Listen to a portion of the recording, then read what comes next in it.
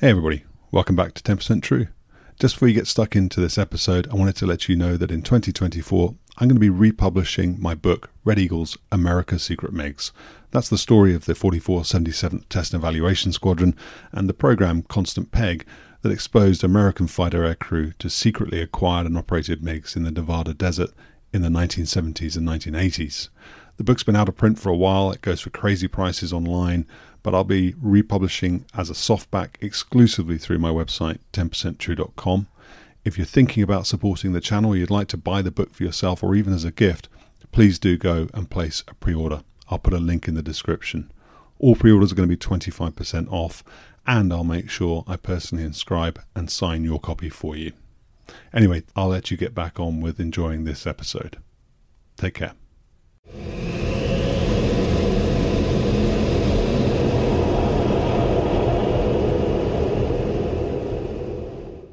Hi everybody, welcome back to 10% True. This is the second of a four-part interview with Strike Eagle pilot Randall Hacker Haskin. Enjoy. So if we go back in your career then to you completing IFF and arriving at the B course, why is it called the B course? What is it? B course just means basic course. Okay, so and it's the schoolhouse for the Strike Eagle. Then. It is. So, and you've known since graduating UPT that you were going to go to the Strike Eagle. I did know that. So there's yes. an assignments night. Yeah, you find out your assignment. I don't know, maybe like a month before you graduate, and it was my number one choice. I was in a relatively small class of T-38 students. I want to say that there was like 6 or 7 of us, and I unlike I'm sure plenty of guests you're going to have, I was not like the distinguished graduate of my class. I don't know, I like graduated like 3rd or 4th, in my class. But when it came time to, I think I was the number 3 guy. The number 1 guy in my class, he wanted to go to the F-15E. Number 2 guy wanted to go to an F-16, and I was the first guy who asked for a Strike Eagle. So I was very fortunate that it worked out that way, because that was kind of the airplane that I'd wanted to go to for quite some time. That and the Hog. I hate to admit that, but so what was the decision-making process for you then? Why those 2? Some of it was sentimental, and some of it was not. The sentimental piece goes back to when I was an ROTC cadet. One of the things that you do is go on visits of various Air Force bases, just as sort of familiarization, to go out there and kind of see what the operational world is like. And one of the places that we went to was Mountain Home, and this is in the early 90s. And man, it was just a terrific experience to go out and see the Strike Eagles that were the Bull Tiger jets. Although, even back further than that, I had a soft spot for the Eagle because I grew up in the Pacific Northwest of the states, and at McChord Air Force Base, there was the 318th Fighter Interceptor Squadron that flew F-15Es. They were Air Defense Command, and I grew up seeing those airplanes and just being fascinated by the noise and the speed and the sexy-looking airplanes. So there was a sentimental component to the Eagle. I liked the fact that the Strike Eagle did both air-to-air and air-to-ground. I don't know that I necessarily had a preference between the two as a student. I liked, tactical formation flying, and there's a couple of exercises that you do as a UPT student that are sort of mock dogfighting, and they're not really, but I enjoyed that tremendously. So I really did like the air-to-air component. I had been thinking about wanting to go fly the A-10 for a little while, but I think my exposure to some of the air-to-air maneuvering in UPT made me want to go to some of a multi-role aircraft. To be honest with you, I probably would have been just as happy in a Viper. But I think the kind of the sentimental thing in the back of my mind about the twin-engine, twin-tailed MAC-D Warhorse was in my mind there. So that's what made it come out on top in my. What are those first few weeks at Seymour Johnson? That's where the B course is run from, right? So what are the first couple of weeks at Seymour Johnson look like? Is it academics? Do you get treated like a cadet again? Well, it may just have been an artifact of kind of the time that I went through the B course, but I had the distinct impression that the instructors at the B course felt like they were the hill I needed to climb over. there were some gatekeepers to this, vaunted Eagle community that, and I had to meet their expectations in order to get into it. And, whether that's true or not, I don't know, but that was at least my perception as a student. And, the sheer volume of things that there were to learn were quite intimidating. When you show up, they, issue you all of these manuals and workbooks and things to learn. And the stack of things that I got, was like 3 feet tall. So there was a huge amount of information, and obviously there were lots of things that I'd never been exposed to before that I never really had to learn. So radar systems and different missile systems and all kinds of stuff that, not only now did I have to learn an aircraft, but now I had to learn the APG-70 radar at the same level of nuts and bolts understanding that I had about the aircraft too. I had to learn about the AIM-120 with that same level. So it wasn't really just learning a new aircraft. It was now, learning 4 or 5 or 6 additional systems, weapon systems, down to that same granular level of detail. And so I'd say I attempted to attack it with sort of the same level of academic intensity that I had put towards UPT. It was obviously very important to me to try, at least attempt to do well. And, on top of that, obviously the flying itself, newer, much bigger, more powerful, more complicated airplane. And there was, now tactics to learn and all that kind of stuff as well. So anyway, you asked sort of how it started out. There's just academics for, the first month or so. So just tons of classroom tests. I don't remember exactly how many there were, but there were, like 15 or 20 different exams that we had to take throughout the process. So it was fairly academically intense. It touched on a lot of things that, again, I had never really spent a whole lot of time studying. I'm not an engineering degree type of guy out of college. I, had a fuzzy Bachelor of Arts degree and not a Bachelor of Science degree. So the level to which I remember the radar stuff being somewhat intimidating to have to learn, because there was, a lot of talk about RF energy and waveforms and pulse repetitions and things like this that, again, I know outside of just sort of being a general aviation enthusiast and knowing that these things existed, I didn't have to have any sort of understanding of them before. So I thought that was relatively, well, it was difficult, but not, insurmountable. It was a challenge, obviously, but, and, just like I said before, in terms of, fighter pilots kind of come in all shapes and sizes. We had everything from, in my B course, one of my B course fellow students was Jack Fisher, who's an astronaut now, who's been up in the International Space Station and was a graduate of MIT, and had all this very high level academic interest. And then there were there were other people, I'll just say, that were not quite as academically accomplished. And all of us were in it together, kind of trying to pull to get each other through. So it was quite a lot from that. Then you move on, and I'd say that the training progression, the training footprint, the concept of the syllabus is very similar to the Introduction to Fighter Fundamentals track. So it starts out with some, basic learning to fly the airplane, basic formation flying, advanced formation flying, advanced handling, offensive BFM, defensive BFM, high aspect BFM, low fly, surface attack, so a very similar sort of construction for the course.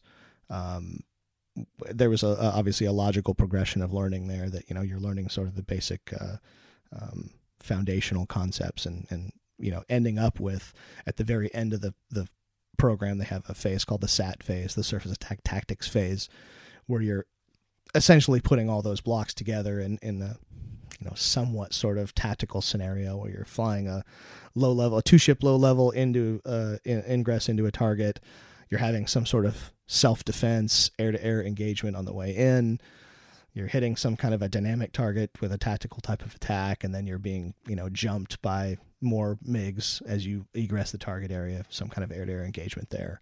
And they have, sometimes there's surface-to-air missiles being simulated out there, all kinds of stuff. So, bearing in mind that the B course is a training environment, and it's not like they're going to throw you into the middle of an 80 ship red flag, and show you that kind of a tactical experience. But, I had the distinct thought as a student who was going through the SAT phase, the Surface Tactics phase, that, wow, this is crazy. This is, really intense. I actually remember several times during the entire course. I remember once during when I was doing high aspect BFM, another when we were doing sort of these basic 2 versus 2 BVR air-to-air engagements. I had days where I came home from work. I'd either finished a flight and been, debriefed, or I had some sort of an academic test. And I said to my wife in so many words, this is too hard for me. I can't do this.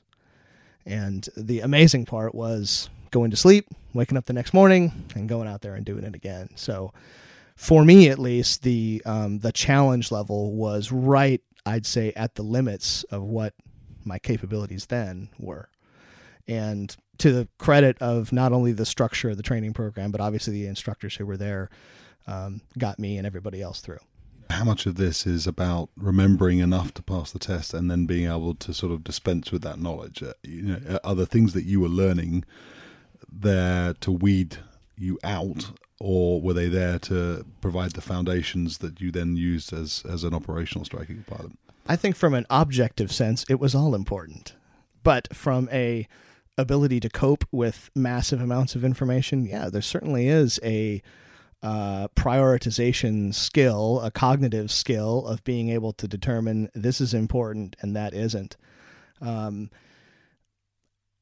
I would say all throughout the Air Force training process, and whether we're talking about UPT, IFF, B course, or even beyond, instructor courses and things like that, there's a bit of cognitive dissonance between what you're learning in the academic environment and what you're having to actually perform in the operational flying environment.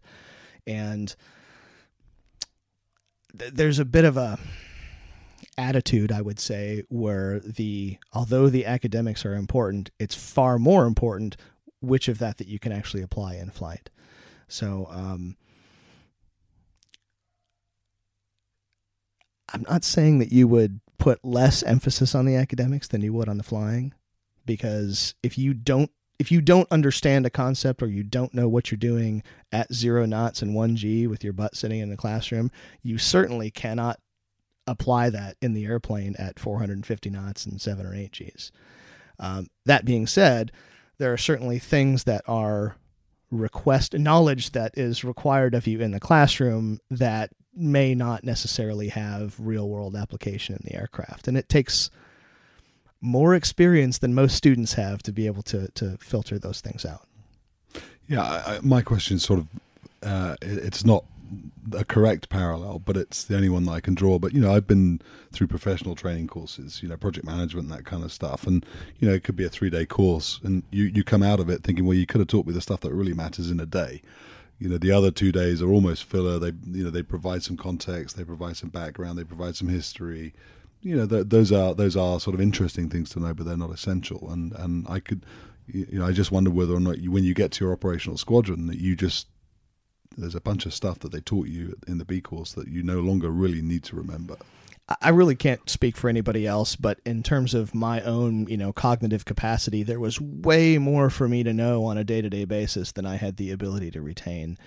And that even manifested itself in terms of, while I was out in the operational world before a particular flight, I would have to go into the vault and open up the 3-1 tactics manual and read the chapter on what we were doing that day to refresh my memory, or, open up a manual for a particular weapon or something like that. Especially in the multi-role community. And, there's so many different disciplines to know that, again, for me, I did not have the depth of knowledge on any given day of all of those different missions that I could just go out and do it without any sort of academic refresher beforehand. And I'll compare that to another job that I had as an IFF instructor, where comparatively it was so simple that I could walk in 5 minutes before the start of a brief, look up on the whiteboard at what mission I was flying, and I would already know, without looking at anything, what kind of instructional brief I was going to be giving the student on that day. And that, again, I don't have some sort of, super intellectual capacity to be able to do that. It's just the level of understanding required and the amount of and type of information that you needed to know that made that possible. For me, that was not possible in the Strike Eagle world because, again, all of the different components of things that I had to know. I had to know the airplane. I needed to know the systems. I needed to know the weapons and the tactics. And, oh, by the way, I needed to know the enemy systems and the enemy tactics and their capabilities. Furthermore, tactics are always developing.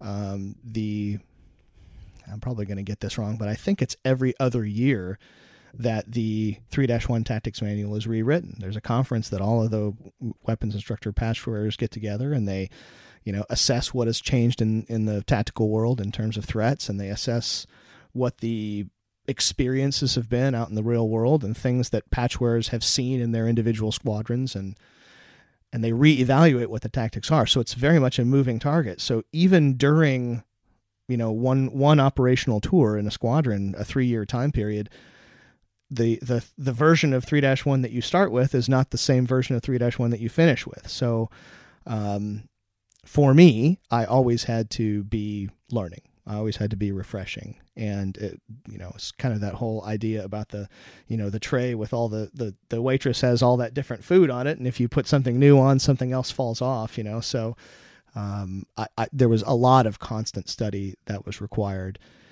It doesn't necessarily mean that the other things that I was, forgetting about in my limited capacity weren't important. It's just that I had to have compartmentalization of what do I need to know today. That skill was being built while I was a B Corps student, while they had all of that immense amount of information that they were throwing at me, and I had to decide what was important today. The other thing that you haven't mentioned, of course, and I'm sure there'll be a bunch of people out there who'll be quite irritated by it, is you're learning to fly with a weapons systems officer. I am. How does that work? It's an interesting transition because as a student pilot, obviously you're always flying with another pilot. UPT and IFF, at least when I went through, did what I considered to be a very good job of teaching students to be single-seat decision makers.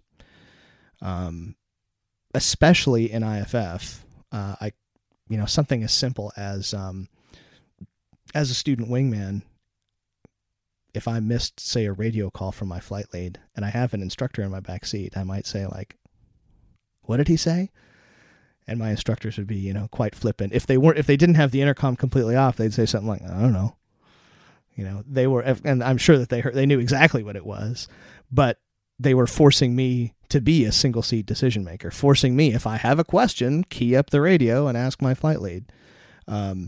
So before I ever got to the Eagle, the entire training process was forcing me to be an independent thinker and decision maker in the front seat. Going from there now to a crew concept aircraft, my only exposure to flying with multiple people in the airplane is with another pilot on board. And I although we trained with student WIZOs while we were in IFF, my understanding of what their knowledge and skill there, what student WIZOs and instructor WIZOs knew was almost nothing. There was almost no training of here's what a WIZO is, here's what they do know and don't know. And so, I did have some humorous moments in terms of, learning what they sort of did and didn't know and kind of learning what the appropriate roles and boundaries of those folks are. A funny early one on for me was my squadron commander was Chewy Baki, who's a relatively famous Strike Eagle WIZO. He's the guy who's responsible for shooting down the helicopter in Desert Storm.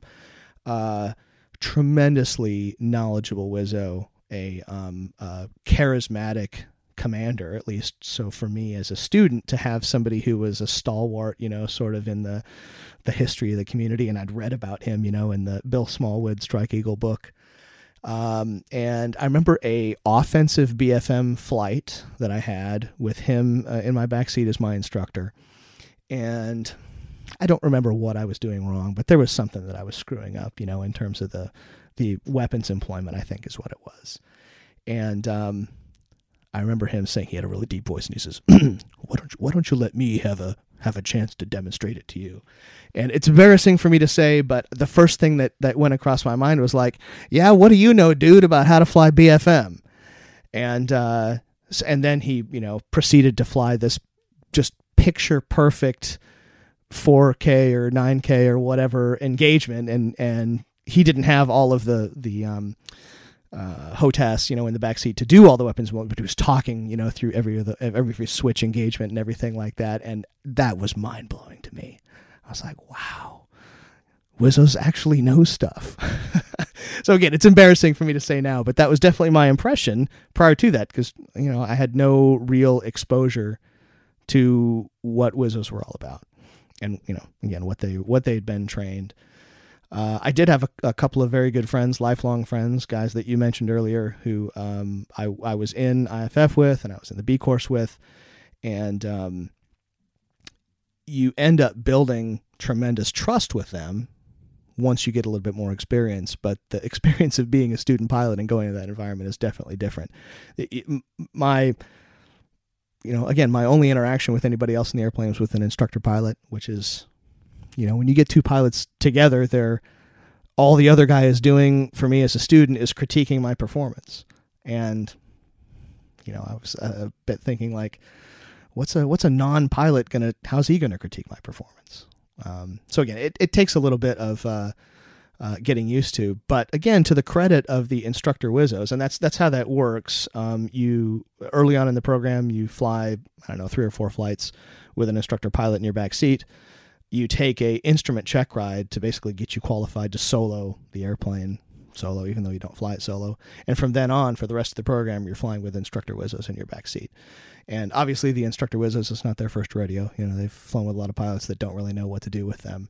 And again, the guys that I flew with were tremendous at knowing their skill and knowing my skill and teaching me what to do as a pilot.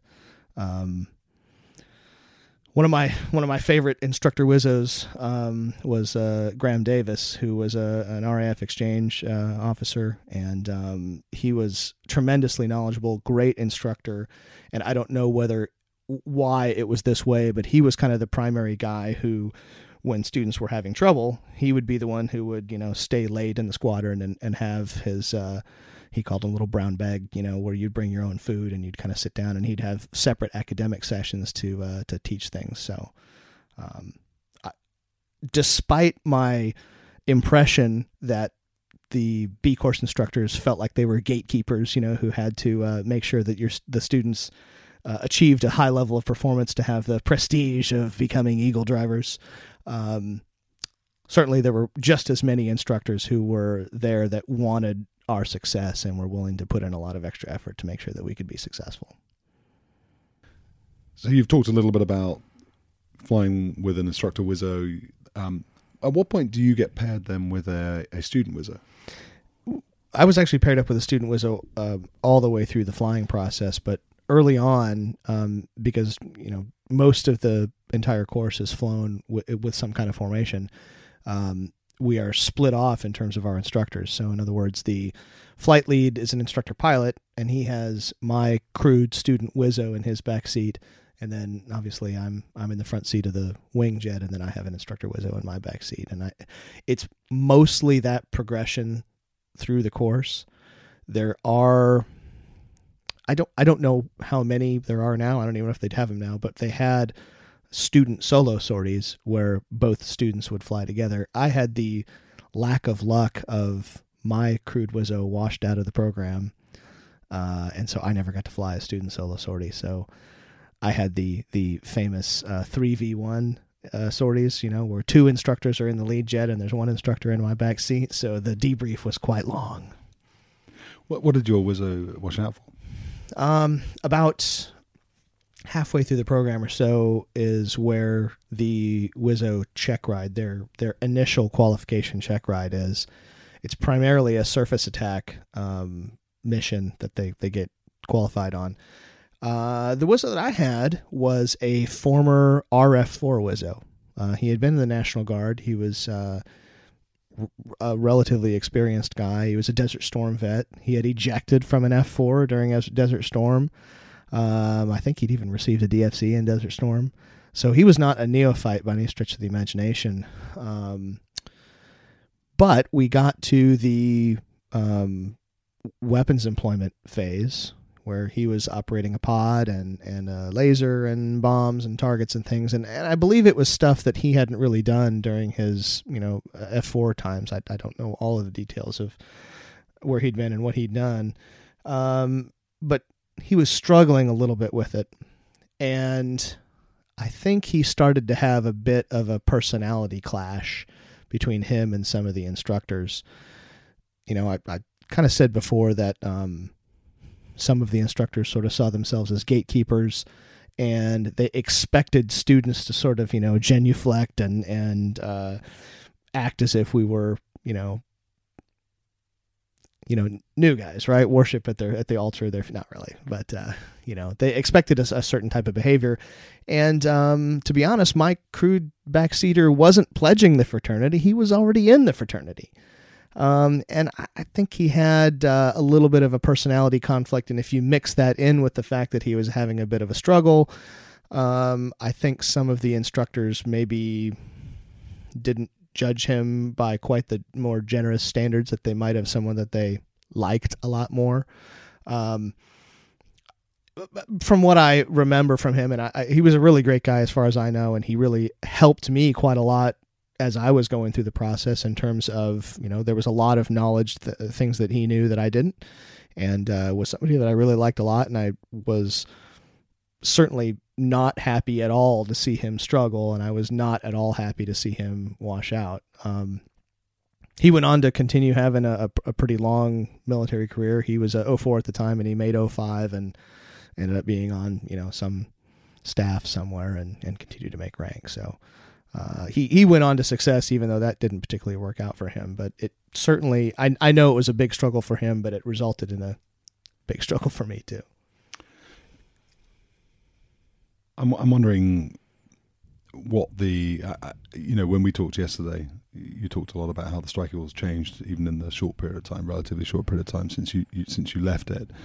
So your caveat is that what you talk about is what you knew back in the day. The recency of my Strike Eagle world knowledge is 10 years old at least. So at that period in time, what was the division of labor between a Wizzo and a pilot then? How did that work? It even evolved while I was there. When I very first got to the community in sort of the 1999-2000 timeframe, the division of labor was such that radar operation, both in the air-to-air and air-to-ground realm, was primarily a backseat job, and especially true in a wingman jet, where my responsibility was to look outside, fly good formation, sort of employ ordnance in the forward visual, hemisphere. And that was a pre-data link world.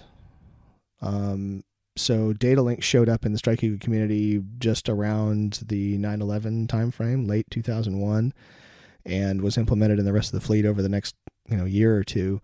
And once the situation display, which is the main mechanism from which data link information is displayed in the cockpit, once that came on board, that became a primary Wizzo responsibility. And so, they had to sort of shed their load in terms of things that they needed to operate. Certainly there was a lot of front seaters in the Strike Eagle community who in the, air-to-air realm already were operating the radar. Those were not wingmen like me, with my experience level, but I remember there being a very big push. My first weapons officer, a guy named Moto Nimai, who ended up being one of the first 10 guys picked to fly the F-22. So he was an extremely smart guy, very tactically proficient. I remember very early on in my operational unit in the Rockets, I'd kind of been trained to let my Wizzo run the radar. And I remember him saying, "Today you're going to run the radar all day." And I remember that being just tremendously intimidating. Like, I don't really know what I'm doing. Well, obviously that's the point. You're never going to get better at it if you don't actually do it. But he was a big proponent of front seaters need to be running the radar, And that wasn't necessarily one of those things. Well, part of it is you need to be competent doing it, but more importantly, you need to free up brain cells for your backseater to be doing other things and let them, share their load with other weapon systems and other sensors. The big picture here is data link is sharing of information, right? And if you sort of now take it down to a little more granular level, it really has to do with sensor fusion, which that's a buzzword that 5th generation fighters use a lot, but generally didn't exist in the 4th gen fighter realm. And so here's kind of what we're talking about. As I was sitting in the Strike Eagle cockpit, I had one display that had the VSD, the radar display on it. I had a different display that had the radar warning receiver on it. I had a different display that had my targeting pod on it. Those are 3 completely separate sensors that are basically operating independent of one another.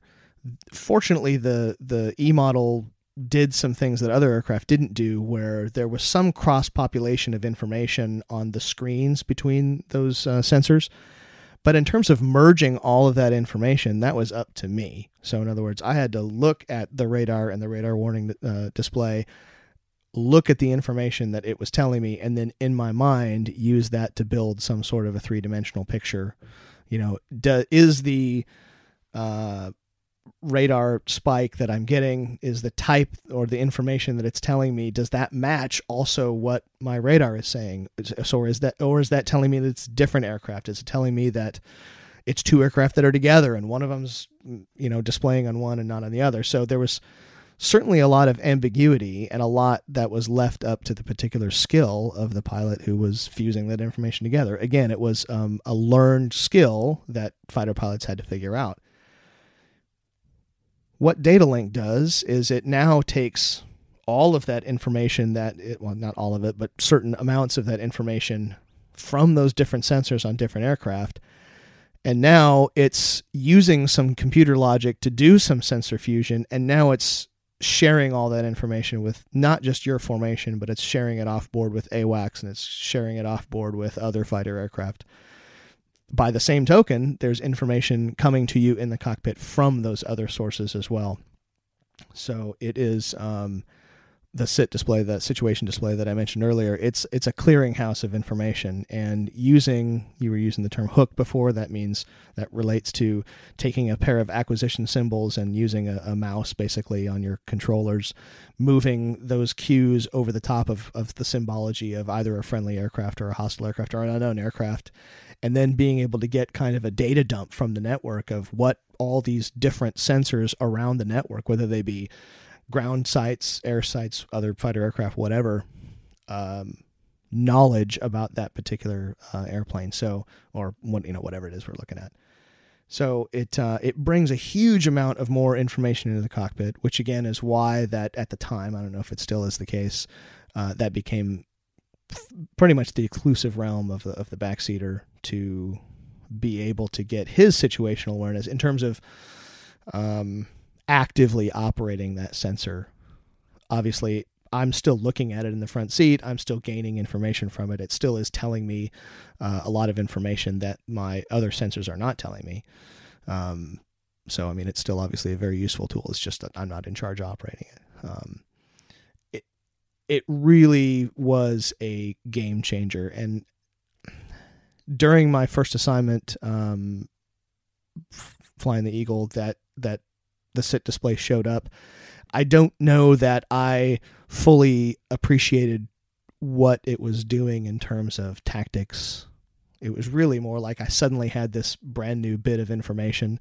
The arrival of that particular technology sort of coincided with, I told you it showed it up, right around 9/11. And so now that also coincides with a kind of a role change, a fundamental role change for the Strike Eagle, where prior to that time, it had been seen as kind of an F-111 replacement. It was basically a self-escort capable deep strike type aircraft. And now with the flip of a switch, it suddenly becomes a close air support asset.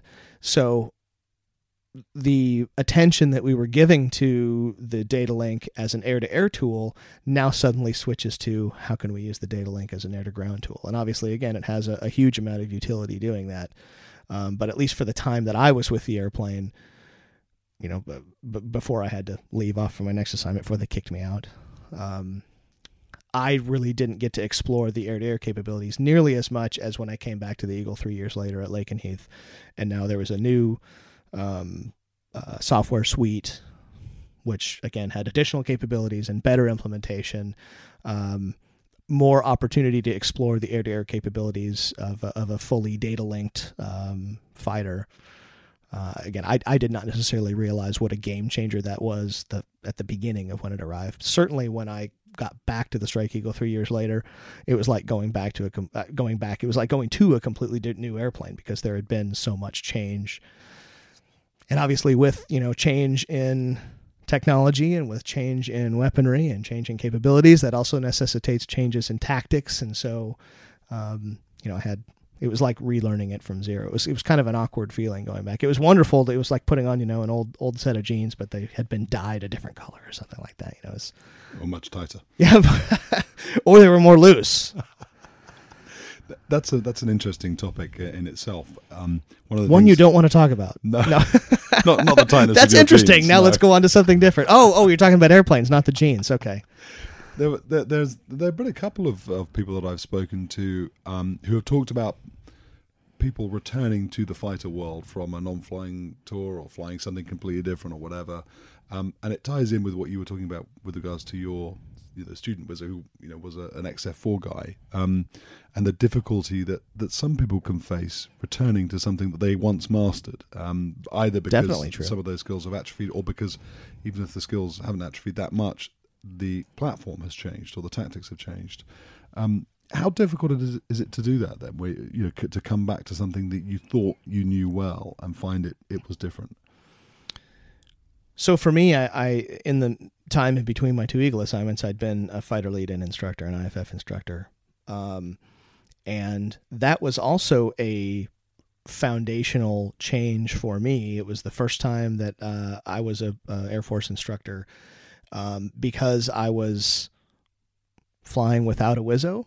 As strange as that sounds, I had to learn to be a single-seat fighter pilot again. I also had to learn to be a single-seat fighter pilot who was also taking care of a wingman that sucked, right? Because he's a student. So I had a lot of learning and development to do on that assignment. So I returned to the Strike Eagle as a different pilot, which, obviously, of course I did. So I had a different set of skills, and I had a different outlook on what it means to be a flight lead, what it means to be an instructor, etc. And I was not prepared for how different the aircraft was. I thought it was going to be, wow, I'm going to go back as such a better flight lead, and I'm going to put this hat back on, and I'm going to tear it up. And it was awkward for me. And even something as strange as guys or pilots and WISOs who had been my students while I was an IFF instructor were suddenly now my flight leads. And that didn't bother me, but it was just, there was a bit of kind of cognitive dissonance. Is the last time we flew together, I was writing a grade sheet on Noah, and now you're writing a grade sheet on me.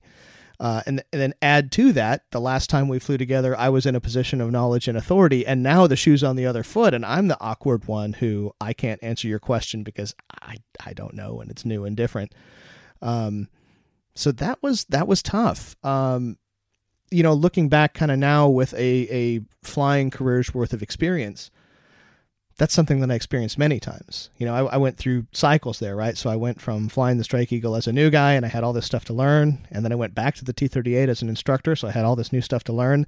Then back to the F-15E again, and it was a changed aircraft and changed tactics, and I had all this new stuff to learn. And then I went back to being a T-38 instructor, and now I had to relearn that hat. That was something, completely different. I think, I sort of toughened up from going from a high level of knowledge and proficiency and experience to being knocked down to the very bottom again, and now I have no qualifications and have to earn my way back up. That cycle's continued. I mean, that continues even today. When I got onto my airline gig, I entered as a brand new guy who didn't know a thing about a thing, and I had to shut my mouth and listen and learn, and gain proficiency and gain experience and kind of get to where I am right now. So, and even in other types of flying, we talked about it. I'm kind of dipping my toe into flying World War II airplanes, vintage aircraft, which I really enjoy quite a lot. And unfortunately, having 3,000 hours of flying fast jets around just doesn't simply, dovetail directly into getting into a 1940s tail dragger with a big radial engine and doing that kind of flying. So at the time, it was awkward for me to have gone from being quote unquote experienced to not being. This time, I'm at this point in my sort of life and career, it's old hat. I expect that. And, it's actually very good, I guess, as a building of airmanship to kind of understand that when you go on to something that's not in your current, sort of realm of experience and proficiency, that you need to be humble, and be ready to, and it's okay to go on to the next thing, and it's okay to be new, and it's okay to not know, and just, to sort of be prepared to have that sort of attitude going into a new type of airplane or a new type of flying. One thing we haven't talked about is your first ride in the Strike Eagle. I was immediately struck by how similar flying the Eagle was to flying the T-38. T-38 was a excellent trainer for that. Because the speed at which things are occurring is almost the same.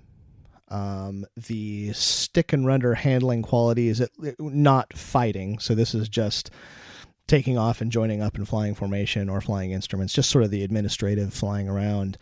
It's very similar in terms of speed and characteristics. So it was a very good trainer. I did not feel outclassed at all. Now I was a little bit emotionally intimidated. Suddenly now I'm in this big frontline 4th gen fighter, and it's obviously a much heavier airplane, and there's more complex, and there's kind of a psychological pressure on you to, wow, look, I remember on my very first flight being down at the end of runway, the arming area, where they're pulling pins and arming things up. And I remember there was somebody parked next to me down there, and I said, that guy looks cool. And the pilot that was in my back seat goes, you look that cool too. So it's kind of one of those things where, like, wow, I can't believe I'm really here doing this. You roll out on the runway and plug in the burner, and obviously there's substantially more power. Even though it's a much heavier airplane, and it still accelerates kind of T-38-ish. Takes off about the same speed, kind of cleans up about the same speed. I definitely had a feeling that it was a much heavier aircraft. It wasn't quite as maneuverable, and it does have a digital flight control system. So, some small things like, while the airplane is in straight and level flight, you sort of feel it hunting around a little bit. It will obviously maintain a perfectly good altitude, but the nose sort of bobs up and down just a little bit as the flight control systems are seeking that 1G trim. There is a yaw damper, so there's a little bit of hunting side to side that probably existed in the T-38, but I just didn't have a perception of it. God, I remember the one thing that it's so embarrassing to talk about right now was that you could feel the radar moving back and forth, and it was banging to the left and, banging to the right, and I could feel it in my feet. I remember asking my instructor, what is that? And he's like, yeah, that's the radar, man. So again, I had no experience and no idea what that felt like, but just little things like that were kind of strange. I alluded to it earlier when I was talking about the fact that the Eagle engine is a dual spool engine. So what that means in terms of, while I'm physically moving the throttles, is there's a little bit of a lag in both directions, as the N1 and the N2 RPMs are different, which means that I have to be a little bit more predictive and a little bit more precise with my throttle movements, especially when I'm in formation.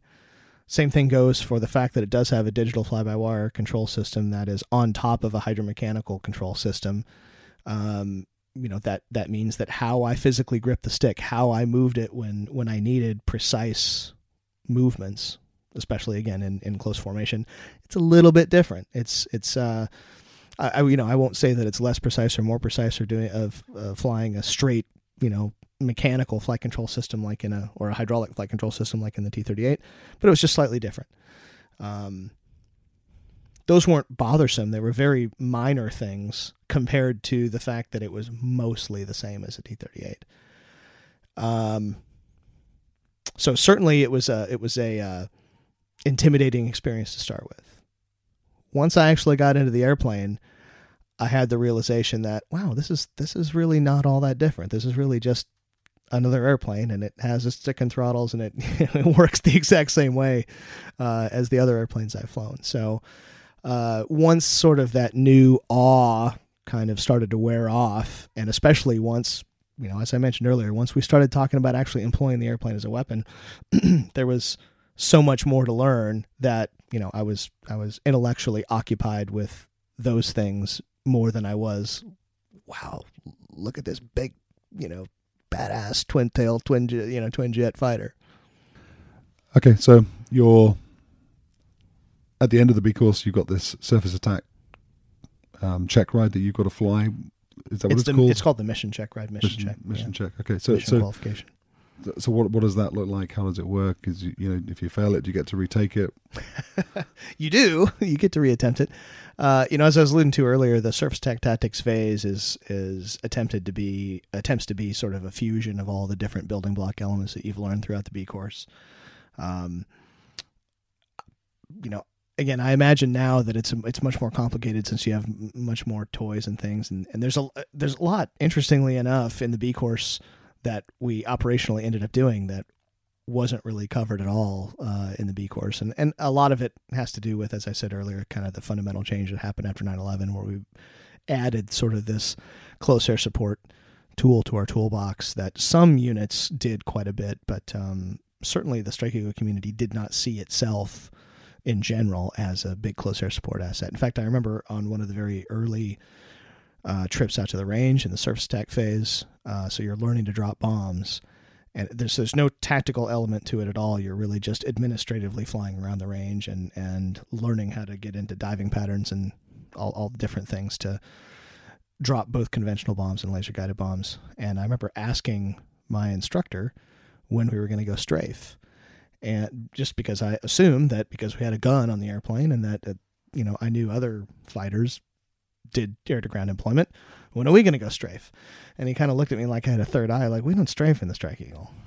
And there's some good reasons why they didn't do that. I guess I won't say there's good reasons, but because it's a canted up gun, it's a gun that's optimized for air-to-air employment, so it pulls a little bit of lead and makes it a little bit easier to employ there. Makes it complicated to shoot the ground because you have to aim short of the target because the gun is canted up. So that adds some complications. So it wasn't really part of the airplane's normal toolbox, which, again, later, once the airplane, at least in the, sort of 2002 and beyond time frame, that became a primary weapon, which, again, we didn't do at all in the B course. So I'm sure it has changed. I would hope that it's changed, but it's been 20 years. So anyway, nonetheless, the SAT phase is designed to be a capstone. To be able to demonstrate that not only as a employer of Strike Eagle weapon systems, but also as a member of a crew and as a member of a formation, a member of a mission team, that you can perform all these different elements. So I don't remember if it was my very last ride that we did that. I think the last ride is the check ride, but it's a little bit of a hazy memory right now. But on mine, we had some heavyweight inert bombs, heavyweight inert 500-pound bombs. So we were dropping live. They weren't really live, but the heavyweights. And that was kind of exciting because I don't know that I dropped heavyweights at any point before that.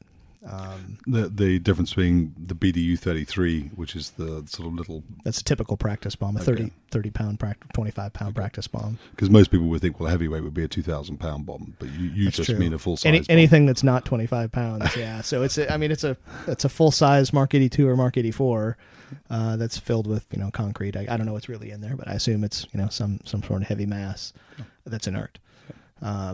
And... So, the BDU-33 is designed theoretically to have the same ballistic characteristics as one of those 500-pound or 2,000-pound bombs. I've never made that comparison myself, but the guidance systems on the airplane are certainly close enough. But there is something visceral, about pushing the pickle button and physically feeling the clunk of something heavy coming off the airplane and, the weight of the airplane changing while things are leaving it, that it's probably a small symbolic thing, but to somebody who hasn't dropped those at all, it's kind of exciting. So anyway, the scenario was, and this was typical of SAT scenarios, not just on the check ride. So we had done this several times before. You would set up for some kind of a low altitude ingress. It was during the daytime, but it would be some kind of a 2-ship low level route. There would be simulated surface-to-air missiles of some sort. Off-range, there's really nothing, physically that they can use to simulate a SAM launch. So it would be over the radio. One of the instructors in the formation would talk about there being a SAM launch. So we would do some sort of single ship or 2-ship threat reaction to some kind of a surface-to-air missile, and depending on what they decided they wanted to see out of us. There would be some sort of simulated protection, air-to-air protection for the target also. So we would have usually it would be a 2v2 beyond visual range, some sort of an AMRAAM engagement. It could degenerate into some kind of a visual engagement, but I don't really recall it being that way. I think given our skills as B course students, I think they set up pretty vanilla bandit scenarios for us. So shoot off a couple missiles, kill some MiGs on the way in, get into a target area. Again, maybe face some opposition in the target area. They have a little thing called a smoky SAM, a little smoke rocket that they shoot off that, simulates a visual SAM launch. And I remember on my check ride, they shot off a couple of those guys.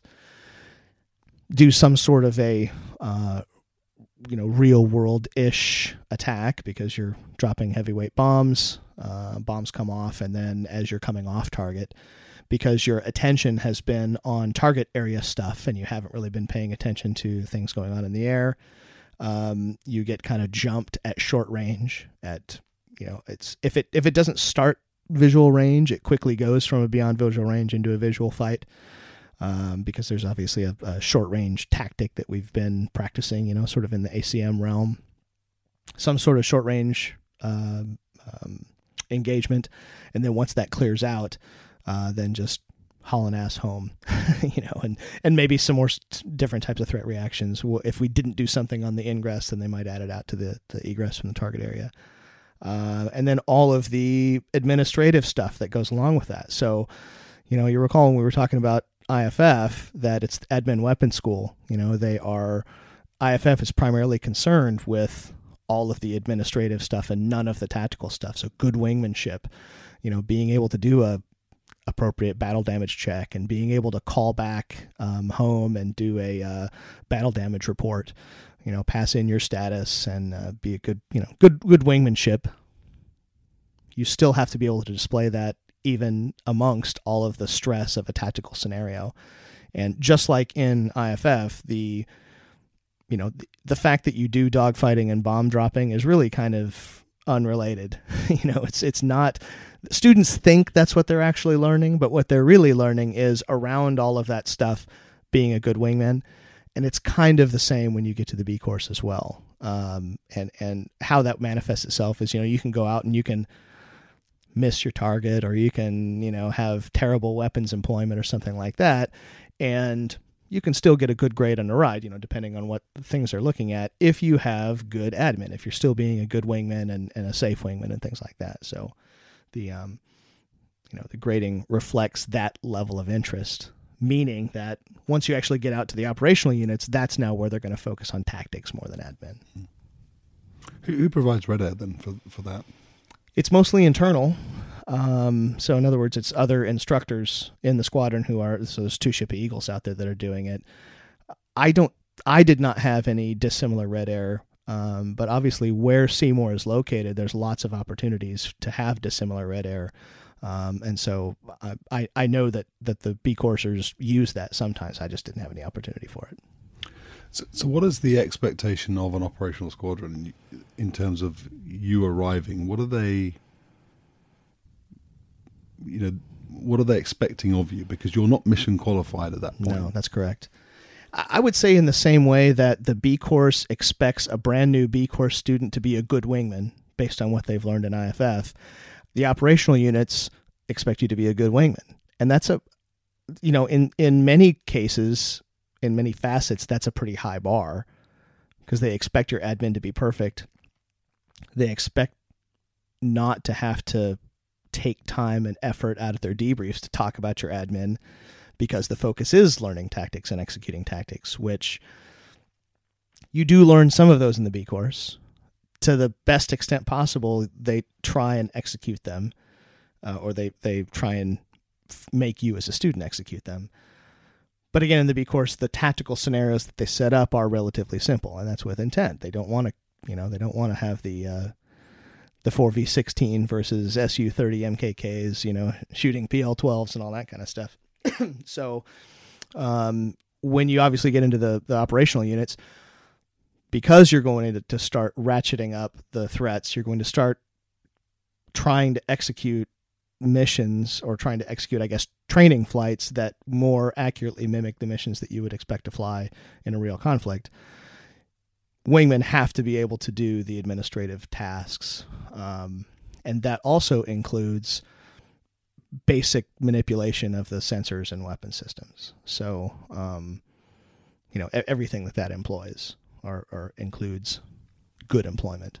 Are you expected to have flown the aeroplane then also through the full envelope of that it's available to you? I mean, you mentioned dropping those concrete 500-pounders, and I wondered, had you flown the aeroplane heavy prior? No, in fact, I had never flown the airplane with external fuel tanks before. I'd never flown the airplane particularly heavy. I'd never flown it with laser guided bombs on board. I had been to the tanker before, so I sort of understood what a lightweight airplane versus a heavyweight airplane, quote unquote heavyweight, full of fuel, full of internal fuel, handled like. But no, there was a tremendous pantheon of things that were out there for me to experience my first year in an operational unit that were really exciting, whether it be, the opportunity to shoot a live missile at a missile shoot, red flags, you name it. There's quite a lot out there to still see and do. There's a huge amount of learning your first year in a fighter squadron. I mean, I would say that probably if I could relive any year of my entire career, if I could relive that first year in a fighter squadron over and over again, that was really the most exciting time, because there's so much really to learn and there's so much to see and do, and it's very exciting. And you have enough experience and confidence that, you're not constantly self-conscious about that piece, but there's so much new and so much still to learn.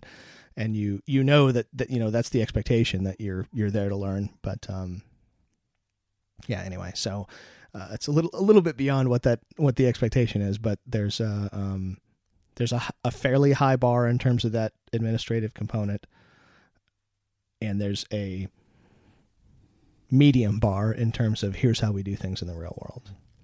What determined then the assignment that you got out of the B course?